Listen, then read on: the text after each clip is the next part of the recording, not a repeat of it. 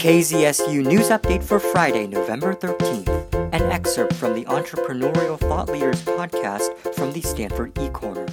Here is OHUB CEO Rodney Sampson. I'm from Atlanta. I live in Atlanta proper. Today, we are number one in income inequality in the world. And this didn't just happen this year.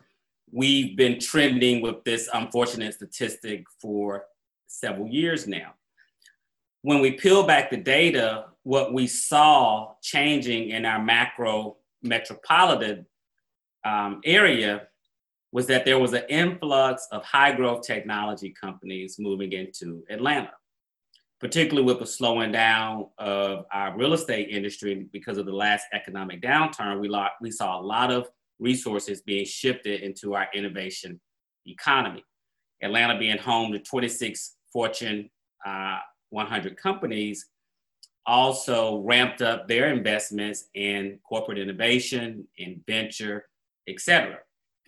So it's like, oh my God, all of these buildings are going up, all of these innovation labs, research institutions are expanding, nice, shiny, new buildings, bikes, scooters, the like, everywhere, right? Everything is awesome, right? But actually, for a lot of Atlantans, native Atlantans who happen to be Black, things weren't evolving and changing. And so that income equality gap was growing because the density of innovation was displacing the native citizens out of the inner city. So now when you hear inner city in a major city, it's not urban or Black anymore, it's inner city specifically because of geography.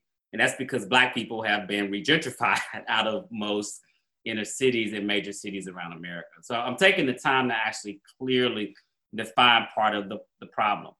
Northwestern University released a study maybe 3 years ago now, CityLab, it's on CityLab's website, where there's a direct correlation between innovation density and income segregation. Now, innovation density was defined by the number of patents filed in said metro and the commercialization and the venture capital invested in said metro. Now, you being in San Francisco, proximate to Silicon Valley, are thinking like, wait a minute, this story sounds familiar, right? Tech companies popping up everywhere, density of venture capital in the city, yet there's so much poverty, there's so much drugs, et cetera.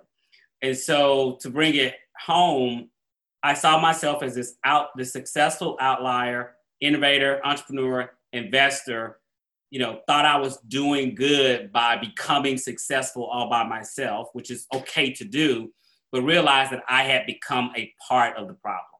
And so to respond to the problem that I was creating as an investor, as a member of the startup ecosystem, it was important for me to do something about it. So OHUB is the solution to myself, but myself is just an archetype of the density of innovation, edge technology, and venture capital that's fueling 60% of net new jobs in this country.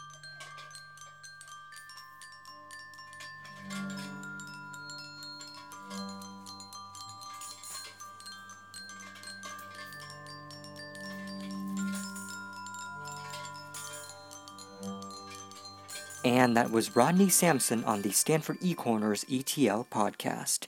Headlines to end your week. Palo Alto's Magical Bridge Playground will reopen on Tuesday, November 17th.